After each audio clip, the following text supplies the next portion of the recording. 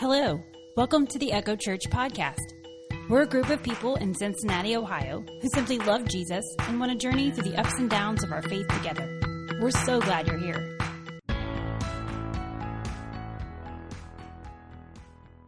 We are so thankful to have our Venezuelan missionaries here with us today. We are going to have the whole Dye family, Johnny, Xandra, Julia, and Sophia, and their cousin, Angela. Julia, Sophia, and Angela are going to sing for us today. We are so excited to hear from them. They sound beautiful. They're going to lead us in a couple of songs, and then later Johnny's going to share about Venezuela and the hope that they have and we can have even in uncertain times because of Jesus, and we are so thankful to be hearing that message from them. So thank you for being here so much this morning, and we're so excited to worship with you.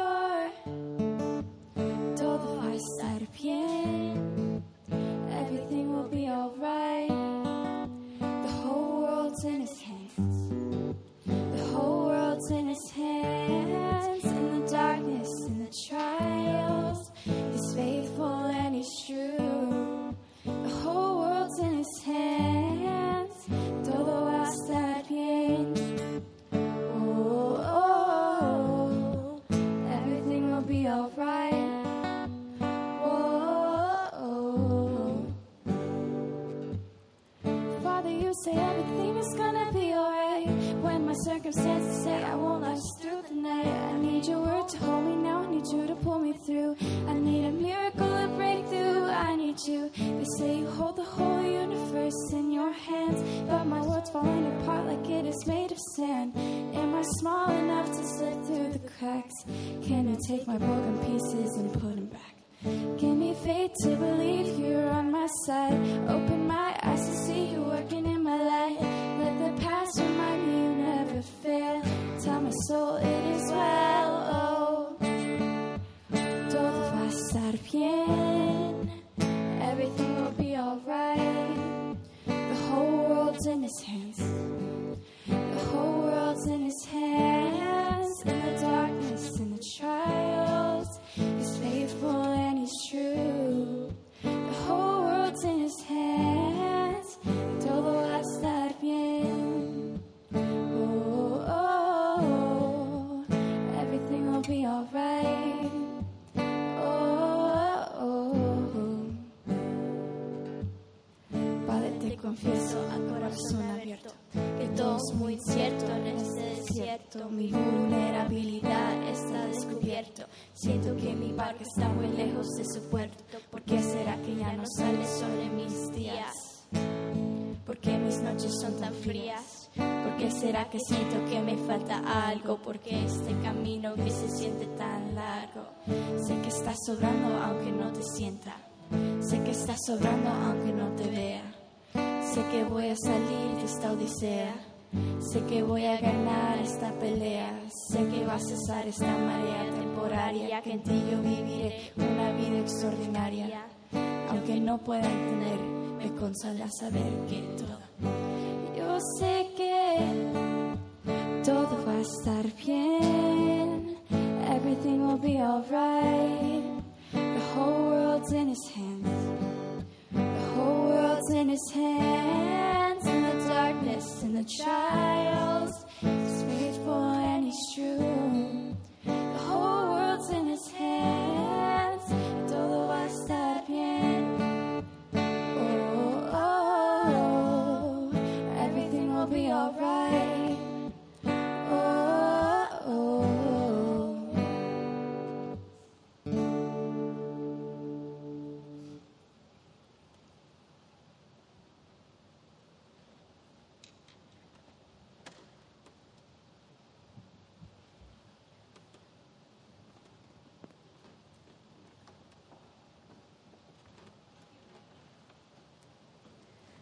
Thank you, ladies. Johnny, you want to come on up?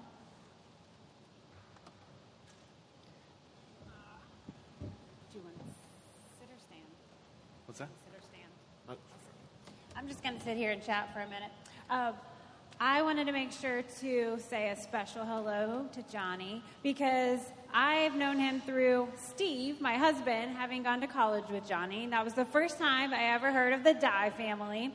And since then, because of your ministry, there are so many people in our lives that I've met from Venezuela. Now, I have to say, I won't rank them all, but maybe my favorite friends are the ones that cook amazing empanadas and arepas from Empanadas Aquí. You might have had them at my house before because I like to buy their food and cater there. And that's because of ministry here. There's a former missionaries that we used to support, Miguel and Alejandra Lara, and we met them also because of your ministry. So there's so many people I feel like in my life because of Johnny and Zandra. And so I'm so excited to have them here today. I want to make sure that they get to share their ministry story with us because we partner with them and we're excited about what they're doing for the Lord, sharing the love of Jesus, the hope of Jesus in Venezuela. So at this opening session, I just wanted to ask you, your wife is from Venezuela, but how did you get there, Johnny? Well, my parents are actually missionaries to Venezuela as well. They've been missionaries. I was born in the mission field. I was born in Puerto Rico, and then they were in the Dominican Republic for a few years. And then finally we went to Venezuela in 1986. I was only a teenager at that time, and I went to Bible college where I met Steve and played soccer with him. And then I decided to go back full-time to Venezuela because I just saw the need that when God gives you certain gifts in life, you got to use them. So one of the gifts was I knew the culture, I knew the language, and I knew the people. So to not go to the mission field and just do ministry in the States, to me, was like I was wasting a lot of the resources that God had given me in life. So it was like an easy decision for me to go back. And I've been in Venezuela since 1995, yeah. So like a lot of years, full time. So tell us, I want to hear a little bit about Venezuela as a country and then how COVID has shifted things. I know those are two big entities here, but we just share with some of us about what it's like in Venezuela right now and what it was like in your ministry over the years. Yeah, well, originally when I went to Venezuela, Venezuela was one of the richest countries in South America. They had the best economy. Everybody was going to Venezuela. We have the best weather. It's 70 to 80 degrees all year round in Caracas. It's amazing. So when we first went to Venezuela, I mean, it was like a paradise to me because people are really friendly, open to the gospel. They have the Catholic background. And even though they don't practice their faith so much, but they believe in God. So it's easy to talk to them about God and then take them to the next step in their life and their relationship. So I like that about Venezuela, and the culture was amazing. For the first time, like when you went to Venezuela, it's an oil-producing country. So for like 25 years, we paid for gas so cheap that I can't even tell you it was worth anything because it only cost a few cents to fill up your whole tank of gas. And that included the tip that you gave the guy at the pump that did the filling it up for you. So gas is basically free, which is crazy, right? I mean, you like driving around or whatever, and everybody's always worried about gas. Gas prices. Well, in Venezuela, they don't have that problem. And there's some awesome things about that. But as the country went from, as soon as I moved to Venezuela, then socialist government came in. And once they were in power, after that, they became like a dictator because none of the elections were like legit. And so the same government's been in power now for like 20-some years now. And that's changed the country around. We went to being one of the richest countries in the world to being now one of the poorest countries in the world. And in Venezuela, to give you just an example, a couple years ago, the inflation rate for the country, it wasn't like 10% inflation or even 100% or even 1,000%. We had 2 years where the inflation rate was 1,000,000% that year. So 2 years in a row, it's like 2,000,000%. It's crazy. I mean, you can't even calculate that. And the way the government has dealt with that, they just they print new money all the time, and they take zeros off of it. So right now, the biggest bill is a 50,000 bolivares, which I got one right here, So how much was it worth, and how much is it worth now in our U.S. currency? Well, when they printed it out, this was worth probably about maybe $1, 50,000. But they printed this out 2 years ago, and now you need 4 million, right? It was 3 million when I left. It's 4 million bolivares for $1. So it makes it hard to even calculate how much stuff costs, because when you start getting up there and paying something that's expensive, there's so many zeros involved. You're like, well, what is this number? And that's after taking 8 zeros they've taken off these bills. So if you add 8 zeros to the 50,000, you can do some math there, but it's a lot. Your calculator probably will give you an error or something like that. And that would bring lines of things to get to the stores, right? Like what things? Well, obviously, the people usually the government will have fixed income minimum wage, like they have maybe in the States a minimum wage, and as the inflation went up, they never raised the minimum wage enough. So it got to a point that originally, I remember minimum wage was maybe $500 a month or something like that, which in South America was really good, one of the best countries. Now it got down even to less than $5 a month for a family to live on if they were obviously living on minimum wage, which made people even quit their job and start doing other stuff and trying to make things meet in another way. So yeah, it affects that, people not being able to buy stuff. But there's other problems. What you mentioned, the shortage, was because the government started to give the food out free to the people. So it was all right if you don't have to pay for gas, you don't have to pay for electricity or water or utilities, stuff like that in Venezuela. But at the same time, you don't get paid good in your job. So the people ends up depending on the government to feed them, to provide bonuses and stuff like that. So you have to be with the government to get those benefits. You have to sign up with the government, have your little government card and stuff like that. So to be able to get some of those benefits. So the people rely on that to buy groceries, to get stuff like that, getting special box of foods and stuff like that. So it makes the system really terrible. And eventually the companies, like the big manufacturers like Procter & Gamble was down there in Venezuela. And actually when Procter & Gamble was in Venezuela, I talked to one of their guys and they said, this is the second country other than the States that sells the most products in the whole world. Procter & Gamble in Venezuela, they were very successful. But they left the country because of the situation in Venezuela. And many other companies left. So all of a sudden there was a day where all the food, we had to import everything instead of making it in Venezuela. So we went from being one of the richest countries in the world to one of the poorest countries in the world, within a few years. So that was kind of crazy. And that has changed our ministry a lot. One of the things my wife Sandra kind of organized in church, we have to, instead of taking offering from people, we still take offerings and stuff, but, it came a point where, we had to, with mission funds and stuff, we had to start feeding the congregation. Just to help them out because people were losing weight, 30 pounds, within that year that the economy crashed and stuff like that. Medicine was disappearing. People didn't have access to medicine. And so it's changed our ministry a lot. One of the things that got hurt the most is the public schools. Teachers were being paid minimum wage. You can't survive on that. So the teachers said, I'm not even going to go. Many times they didn't go to teach, and the way the government's set up, you can't fire a teacher in a public situation. So even if the teacher doesn't show up to teach, you can't fire them. So they didn't want to show up. And you can't, with the students, it's funny too, because you can't fail a student. If they show up, once in a while at the school, if they just show up, you can't fail them. Doesn't matter what grades they get. They'll pass the next grade.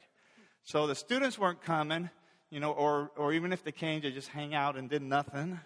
Didn't care about grades, and the teachers weren't coming, and it got so bad that this is one of the cool things that happened with ministry that opened the door that one of our members at our church worked as an assistant to the director, And the director's like, man, this is such a chaos. We got this mess. We don't have teachers. The kids are just going crazy in the school. We have no control. And, I heard about your church. Is there any way your church can come and help us, maybe teach classes or something like that? So she's like, oh, that's a great idea. So they contacted us, and we said, yeah, that's a great idea. Well, before, to make the story short, we started a church a chapel service for the kids in the school. Wow.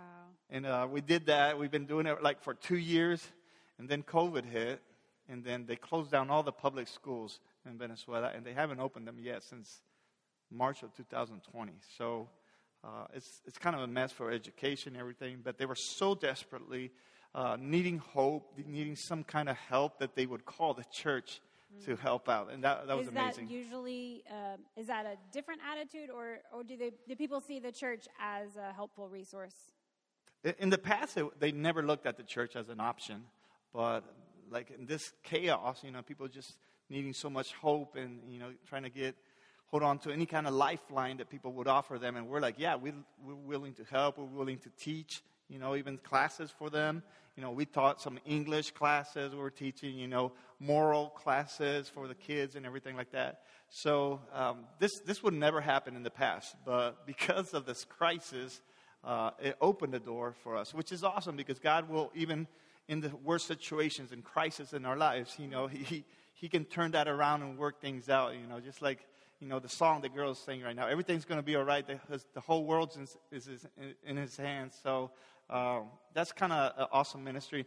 And we can't wait for the schools to open up so we can continue doing that. Is there a plan for that yet? Have they announced? They have not announced anything because it's still like 1 week they announce this. Maybe we're going to go back, and then they keep changing their mind. So I don't know. It depends on the pandemic down there. Now you haven't been able to travel until this summer. Yeah, last year they even closed down the airports for 6 months during from May to October or somewhere around there. So we didn't get to leave the country last year, and so that was kind of strange. We've never been like prisoners in a country. But of course, we weren't the only countries. A lot of countries were in lockdown and stuff like that because of the COVID. So we were so excited to get out this year and just relax and come to the States and visit the churches and the family and all that. And how was ministry online for you? I saw a neat story of a virtual baptism. Would you like to tell us that story? Yeah. So obviously, when they closed down the churches, we had to start doing everything by Zoom. Small meetings at church, a whole service from our homes. Thankfully, the girls, I had a whole team with me. I had the worship team in my house, and so we were able to do worship through the house and then reach out to ministry. And but we started using the Zoom like everybody in the world, I guess, started using it. And once we started using it, we realized, and people started coming to church online, a lot of things happened. One is many of our members left the country. Like maybe 50% of them are of all of our congregations. We have about 40 congregations in Venezuela now. And many of them have, like maybe 50% have migrated to other countries. And so that's kind of a problem for our churches, but it's been good because God's using those people in all South America, Europe, even North America. People are going from our churches, and they're basically being a light, without, maybe not having the calling to go, but they went because of the circumstances. So it's awesome that we're like a sending power now, that God used this problem for that. But a lot of those people, lost track with us and everything. But once we went online for the service, a lot of those members started connecting again from the different countries. So we had people, Guyana, Belgium, Spain, Argentina, Chile, Panama, Dominican Republic, Mexico, United States, watching our service online. Some of our old members were connecting again. And many of them were trying to send even funds to help the situation in Venezuela. So that was awesome with that situation. So that was one cool thing that happened. But the other thing was that we started, reaching out and evangelizing people online too. And we had a case where I actually helped baptize somebody online for the first time ever. I never imagined doing this, but this couple that was in Argentina, the wife was a Christian from our church. She migrated. Her husband was not a Christian. And during that pandemic, he came to Christ. But they didn't know a local church, so they didn't know anything. So it's like, well, so what do we do? We're not going back to Venezuela just to baptize them and stuff. It's like, well, you're going to have to do it. We used their own bathtub. They had like a big jacuzzi in their house. And he's like, just put the camera, I'll lead you. You can do this, to your own husband. So it was cool watching that, being part of that, and seeing how God can work, even, save lives even from such a distance, using Zoom and everything. So that's just a couple things. The last thing that happened was we started a church in the middle of the pandemic. You started a church. We started a church, doing the small groups online and everything. The churches started growing. Those small groups started growing. And as soon as the church, the government said we can meet again in October, opened up this group that was meeting, this new groups, new believers that were meeting on the west side, just online and stuff like that. They said, why don't we start the congregation on this side of town, because all the problems with transportation and everything. Mm-hmm. So they're like, that's a great idea. They came up with the idea themselves. It wasn't like, we're going to go plant a church on the west side of town. It just happened. So it just happened. So one of our staff guys that's been kind of leading those Bible studies, his name's Saul, great guy. And he's like, well, we're going to start a church. Can we start a service? So they started a second service over there. In that part of town, and it took off right when they opened up from pandemic. So that was amazing. They're averaging about 35 people from all their small groups in that side of town. It's just and you amazing. said there are several congregations. Now, how many are around Yeah, the country? since we've been there, we first went down with a group of missionaries with Team Expansion. Mm-hmm. And since 1986, when my parents were the first ones to get there, there's been almost 40 congregations planted during this time. So some of them are actually out of Venezuela now, which is churches like that. Tenerife, a group of people went from the churches in Venezuela and went to plant in Spain. And there's other churches in Spain too. Now there's like 3 congregations in different parts of Spain that have come out from this church plans. So are they all separate? Like, is your role in one particular church? Yeah, they're Describe all your ministry. separate. We do have like a really close relationship. We have like a Bible seminary we do together. We do 4 conferences every year together, like a men's conference. We do a women's conference. We do a youth conference, and then we do a missions conference all together. And so we get all the churches together for that events and any other special things that we do. We used to do the camps, but we haven't been able to do that for a while. But all the youth camps, we did them together. But each church pretty much has their own leadership now. Okay. And the pastors, we all meet, once a month, and we kind of cast a vision. And where's your church based? Ours is in Caracas. It's right in the center, Easter Center, part of Caracas. But in Caracas, there's maybe about 10 of these congregations. The other ones are outside of Caracas, outside of farther away in the different states, and then outside of the country too now. Okay, and then what's the city like? What's the population? Is that the biggest city in Venezuela? Yeah, Caracas used to be, the last census they did was 6 million people in the city. So it's a big place. And it's not as wide. It's like a valley. So everything is like they build everything up in big high-rise buildings to fit everything. But because of people leaving the country, I know that number has gone down a lot. Maybe 20% or 30% has gone, the population in Caracas. But it's still a huge city, and there's a lot of people that need the Lord, and trying to reach them is a great task. So. Well, thanks for sharing a bit about Venezuela. We're going to have the girls come up and lead us in another song. Yes. And then Johnny's going to bring us a message of hope and what it's been meaning for their family to share Jesus in Venezuela, what hope we can still have from Jesus and ourselves.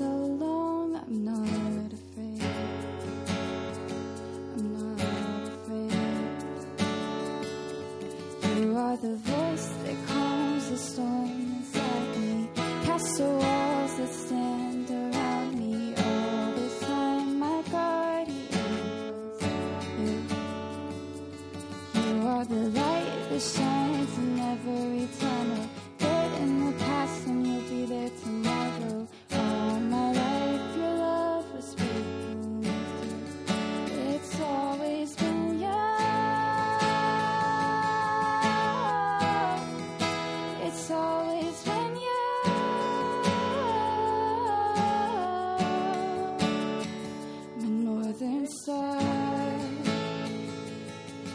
Your love will be the compass of my heart.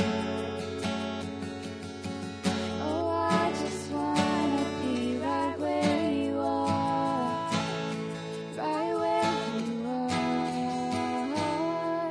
You are the voice that calms the storm inside me, castle walls that stand around me all this time. My guardian was you. You are the light that shines in every tunnel. There in the past and you'll be there tomorrow. All my life your love is taken through. It's always been you.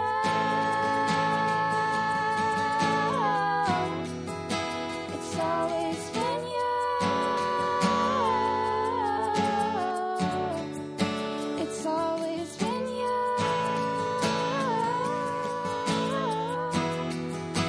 It's always been you.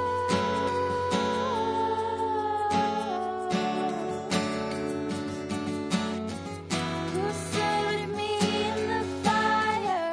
It was you. It was always you who pulled me out of the water. It was you. It was always you who carried me on their shoulders. It was you. I know it's you.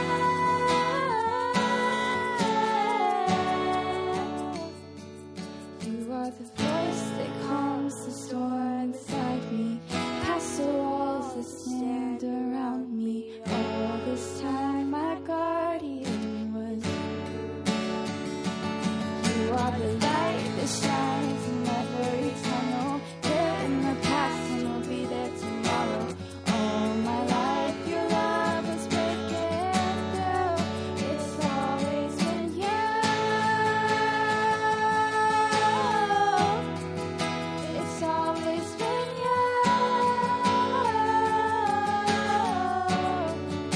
It's always been you.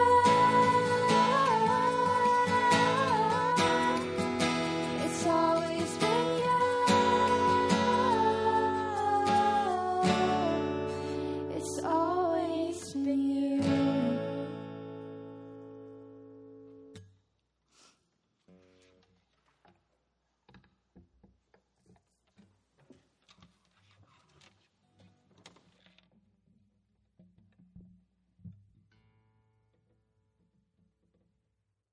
Love that song. Don't you love that song? It's just to realize that God's always been there. You know, even though we don't see him sometimes, he's working. And like some of the stories I talked about, you know, even in this crisis in Venezuela, God's used it to send out people to other parts of the world, to open ministries, to start churches, to reach people. So that idea of hope, you know, God is the hope. And especially in times of trials, like, well, you know, we've been through pandemic, and Venezuela's been through even worse trials of many other countries in the world. But the idea of that God is a hope for us, you know. What gives me hope after all these years? I mean, I feel like why I keep doing this is because to see people reached, saved is the most important thing for me. Today's my birthday. I don't know if anybody knew that, but you didn't mention it, right? Okay, so happy birthday to me. You know, I'm expecting a cake at the end of the service, right? But you know, every time it's somebody's birthday, you're always like, you know, what do you want for your birthday? My mom's asking me, what can I get you for your birthday? People are asking me what do I want? And I'm like, what do I want? What do I need? And the thing that I want the most in life is to see other people find hope. I mean, that's what fills me up. Seeing other people saved. Like when I talked about the story, the guy getting saved over a Zoom call, you know, and getting baptized from distance. That just like brought me so much joy. You know, seeing people that have no hope find Jesus, find out hope. That's what excites me.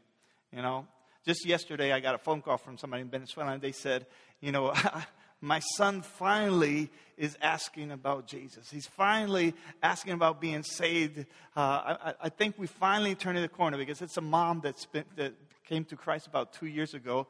But their kids never went to church or anything. And she finally came to Christ thanks to soccer and Julia playing soccer. Her daughter played soccer with my daughter and eventually ended up in our church. So the parents got baptized, to make the story short. But their son that was 19, he was in that stage, that rebellious kind of age thing.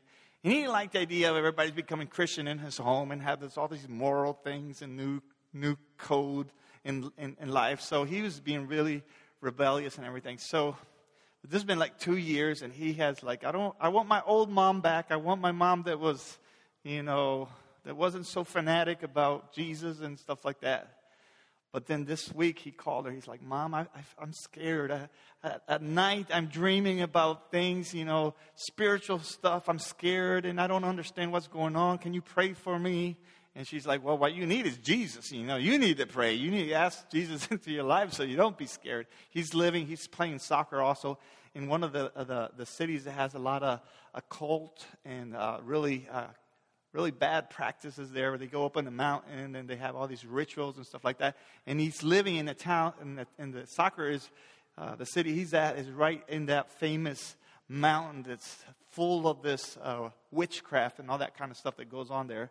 And he's starting to feel that he hears things. Some of his players on this team are involved in this kind of witchcraft called Santeria. So he's all scared, and it was like 3 a.m. He's calling his mom in Caracas and saying, you need to pray for me. You need to change. So these stories, how people that need Jesus and are finding hope, and it just makes me excited. So I got to talk to him a little bit by text message yesterday, but I'm excited because I think I'm going to be able to talk to him in person by a call and really lead him to Christ, help him find that hope that he's looking for. So that's what excites me. I don't know if you guys saw the news at the beginning of last month, about a month ago, that building collapsing in Surfside, Florida, in Miami. And when I first saw that news, I was like, whoa, that's terrible. The first thing I was thinking, hopefully they'll find, there was like 100 people missing. And I was like, hopefully they'll be able to find some of those people, dig them out, in time. And hours were passing, days were passing, and I was all nervous. There was a storm coming in. I think there was like a hurricane. It was hot over there. I was like, how is those people feeling? If there's anybody still alive, if they're still trapped there. I mean, something happened. It was like 3 a.m. when the building came down on them, right? And I'm sure you guys were it was on the news a lot. You guys are all worried about it. And if you're like me and you're like, oh, what can we do? I hope they find, answer. I hope they can, there's families that had hope that their son, their daughter, their mother would be saved or anything like that. That idea, it just moves me. I don't know if it moves you. So it was on the news a lot. So I think it moves almost anybody. It doesn't matter what religion you are. And, unfortunately, it's been a month. 98 people are confirmed dead of that. I don't know if anybody was saved, except for the first day. I think they found somebody on the first day, but basically all those people were lost. And it breaks my heart to think that this happens. I was visiting my friend Todd. He went to school with Steve and I too, and he's in Indianapolis. I was sitting down next to him, and he's like, do you remember that time that we stayed at a hotel in Florida, and we gave you guys like that a few days free at this resort thing, hotel? Yeah, it's like, yeah, of course I remember. That was awesome. It was right on the beach front and everything. It was amazing. Well, do you remember where it's at? And I was like, vaguely. It was like 7 years ago. It's like, well, if you remember right, it was in Surfside. I was like, okay, that rings a bell. Yes, look at this picture. And he shows me the picture. And the building, the hotel next to the building that was collapsed. I mean, I have the picture. I didn't bring it with me. I don't know if you have any pictures over there in the internet. But look it up. There's a hotel right next to it. That's where we stayed. That's where you stayed for a week. And I was like, I recognized there was a pool. It was a satellite image. Yeah, there's that pool right next to where the building came down. I was in that pool. I was in that jacuzzi. I was in that balcony looking across at the part of the building that came down every day. And I was worried because I was worried, can they see in the windows? You know, we didn't have the view to the ocean. We had this building in front. So every day I was looking at this building and was wondering, you know, who lived there? You know, if they're looking back at me or whatever. Remember sitting out on the porch and singing worship songs in the morning before the girls were up and everything.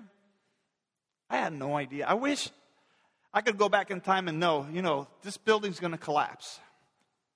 You know, so like, what would I do? Would I go and try to tell people, hey, move out of here, this is going to happen? What would you do to try to help to rescue?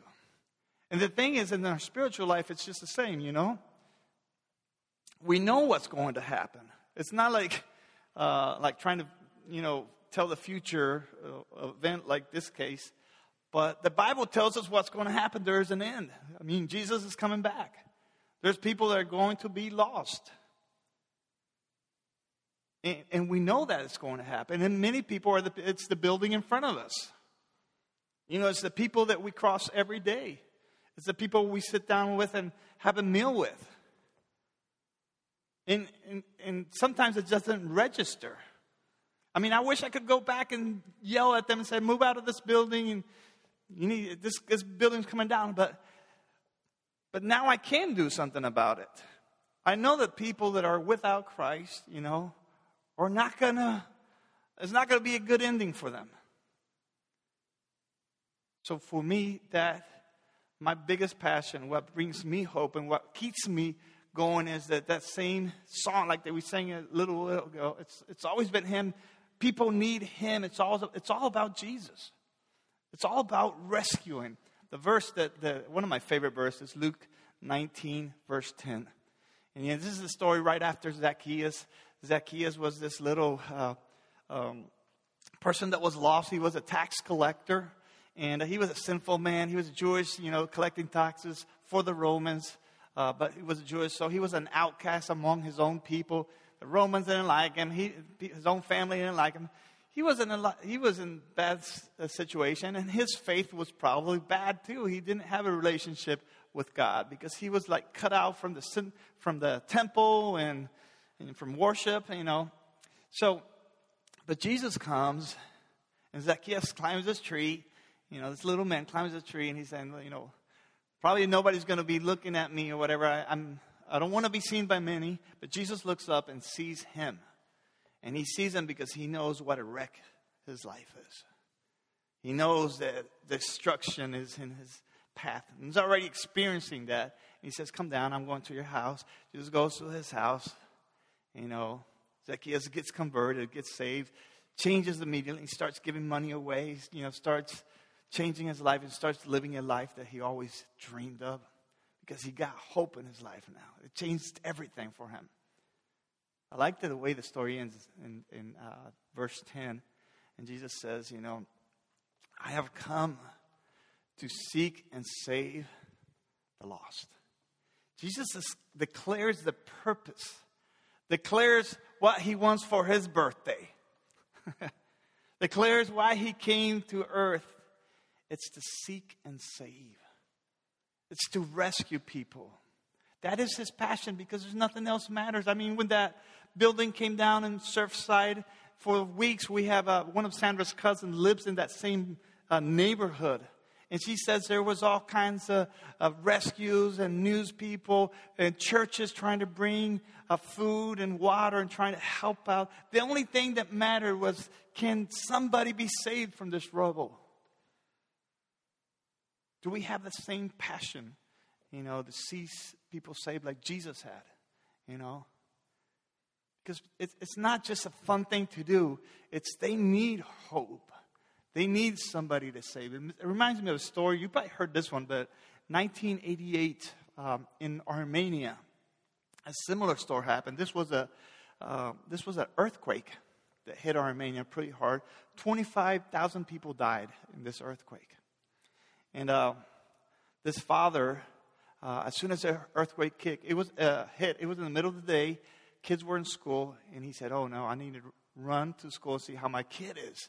And he runs to the school, and he finds that the school's flattened. I mean, it has collapsed. You know, there's nothing left there. And he's desperate. Other parents get there and they're like, oh, everybody's crying and mourning. We lost our kids. And he's like, I can't just give up. I promised my son that I would always be there when he needed me. And if there's a chance that my son's alive, I'm going to do everything to find them.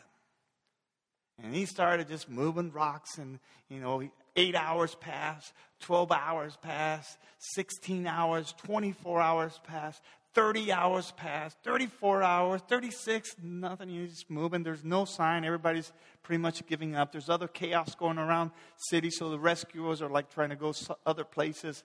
But this father kept looking, digging, because he had made a promise to his son. In the 38th hour, he moved this big stone.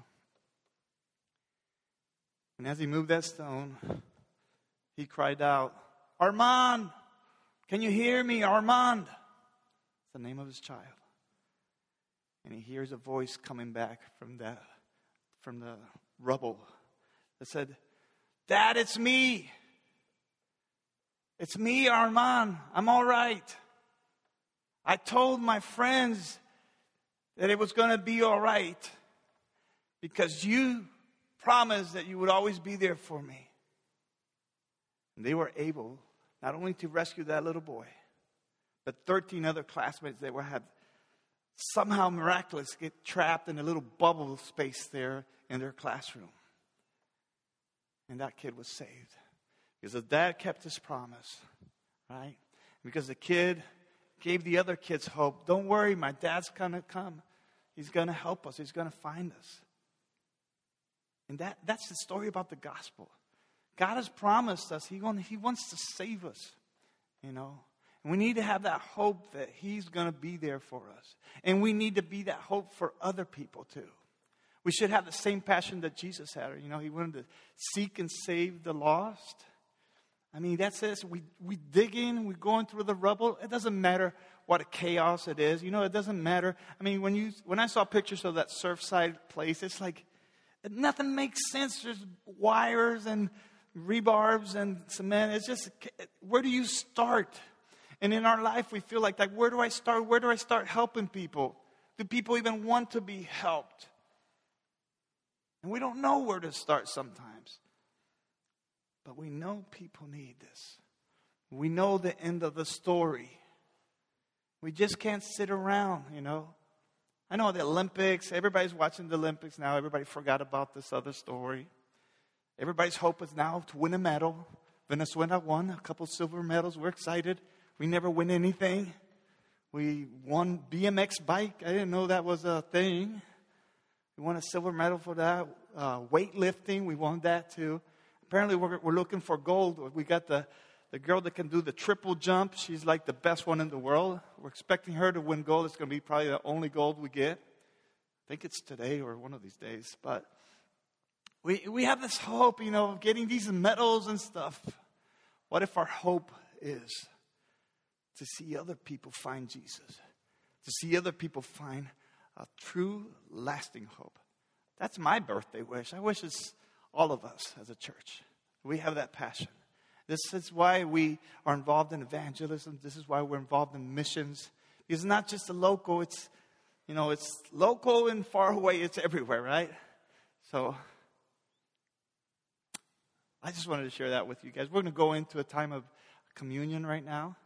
And think about that hope, that how God rescued you. And then think and pray, God, how can you help me rescue other people too?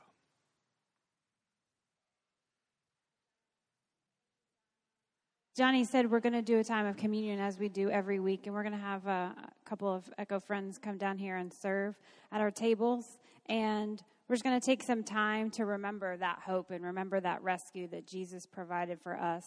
And so every week we take a piece of bread and remember the body of Jesus.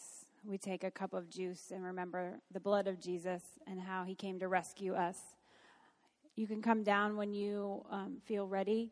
We have bread and we have new glass cups this week. You can leave them when you're done in the pew there before you when you're finished. And let me pray for us. God, thank you for caring about all of us, for seeing us when we're hurt, for seeing us when we're hopeful, for seeing us when we're in despair. Help us to be that message of hope this week. Thank you for Jesus, for the love he showed the important people, for the love he showed those who were hiding. We thank you for his rescue in our lives. In Jesus' name we pray. Amen. I find one of the things that faith offers to us is perspective, because we tend to lack that, right? Like, we get so wrapped up into our own world that it's tough for us to see something that exists outside of that.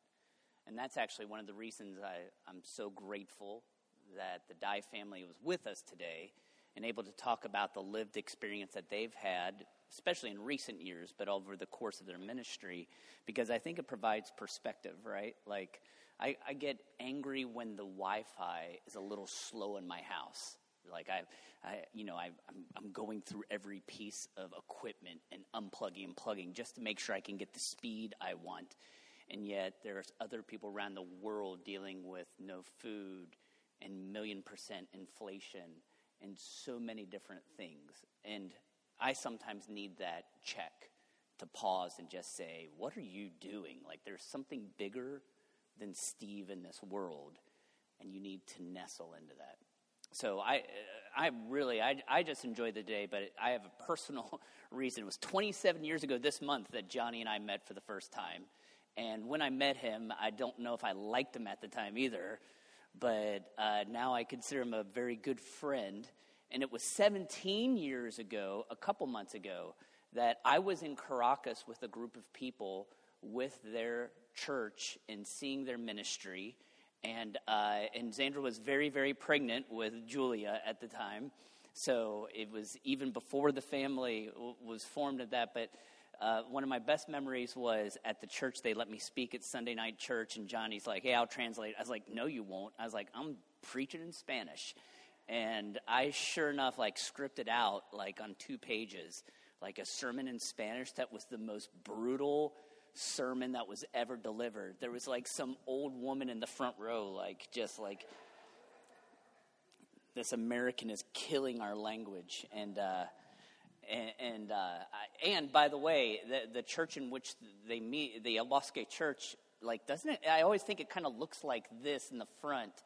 So whereas Julia's picking on the guitar here, they let me sing a song, and I played a song, and I've actually got a picture of that. Some of the most, and again, it's that perspective, right? It brings it back to this point. So what we want to do now is just have a time of prayer for the Dyes. We support them, we partner. When you give to Echo, part of that goes to bless their ministry. And again, it's not just Caracas and ministering in Venezuela, but now there's a whole network that is spreading around the globe of people that are benefiting from that ministry.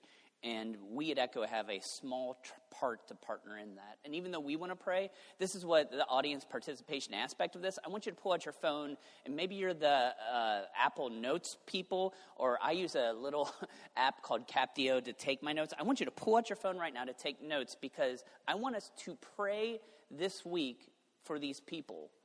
And when I say these people, I'm going to give you 3 things to pray about, and the first one is Venezuela. So in your phone, I want you to write, praying this week for Venezuela. And by the way, I've watched this. Vox.com has a series of videos on Venezuela that talks about what has happened over the past 25 years. And I got to see it on the front end of Chavez's socialism come in, and it was this beautiful European place that just had excess and very little want, and now that's the inverse. And if you get a grasp of what's happening there, this is a geopolitical issue, but it is impacting, because the more you understand Venezuela, the more you'll understand. Number 2, I want you to pray for El Bosque Church, and Bosque, which is the church that let me think. Would they be meeting right now? Because I forget the time change. Are they meeting right now? At 1. I always forget. I can't do the time change, but it's a 2-hour time change. Is it really? Man, okay, sorry about that. So here today, that church will be meeting. I love that church because I was able to, that was a blessing for the pandemic in a way. I got to watch services there, and there was a guy that I taught euchre to in Spanish named Luis, who is still ministering at this church now, and he's got a family now. So he was a little teenage punk kid at the time. And again, one of the greatest things I've ever done in life is teaching somebody to play euchre in Spanish when my Spanish is just the worst.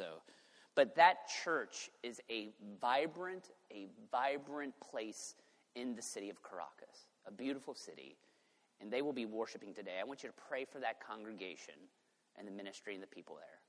And then the Dye family, D-Y-E, and you can look on our website if you want to type out everybody's name, from Sophia to Johnny to Zandra to Julia. You know, one of the reasons I want to pray is that Julia is going to be a senior this year, and she is figuring out colleges, and chances are she's going to come to the United States, and that family is, in the midst of all the change, going to have even more change. I'm trying to make you cry, Zandra, because that is a tough change in life.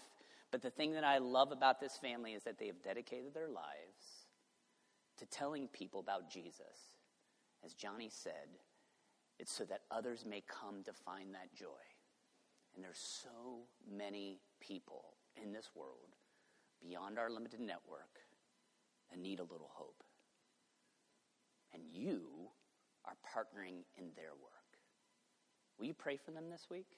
And then I want this. Will you all come forward right now? And I just want to be able to pray for you all. And then we'll be dismissed. Do I have any announcements? You will have announcements. I'm on a need-to-know basis, and this is what I need to know. You can't take a picture and be prayed for at the same time. I'm joking. Sorry, Zandra. This is how I am. No, I get it.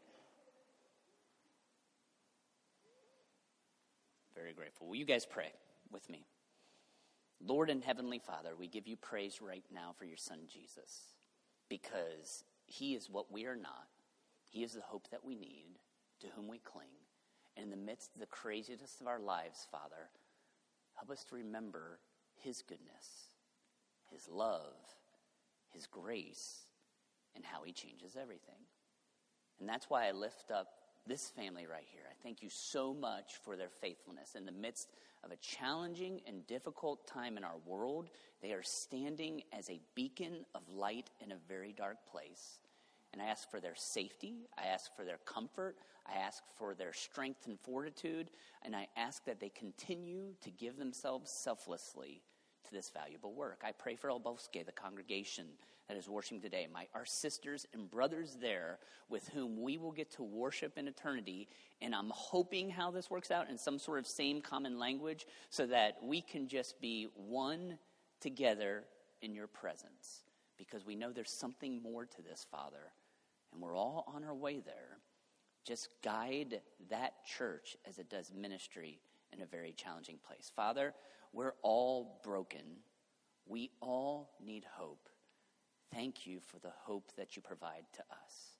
We're grateful. We're not worthy, but we know we're worthy in your sight because of the love and grace of your Son, Jesus, in whose name we pray. Amen. Thanks for listening to this message from Echo Church. If you ever want to join us in person, we're located in Cincinnati, Ohio, and we meet on Sundays at 10:30 a.m.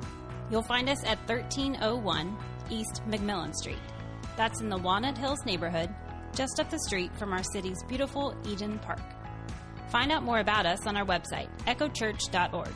That's ECHO church.org. Have a great week.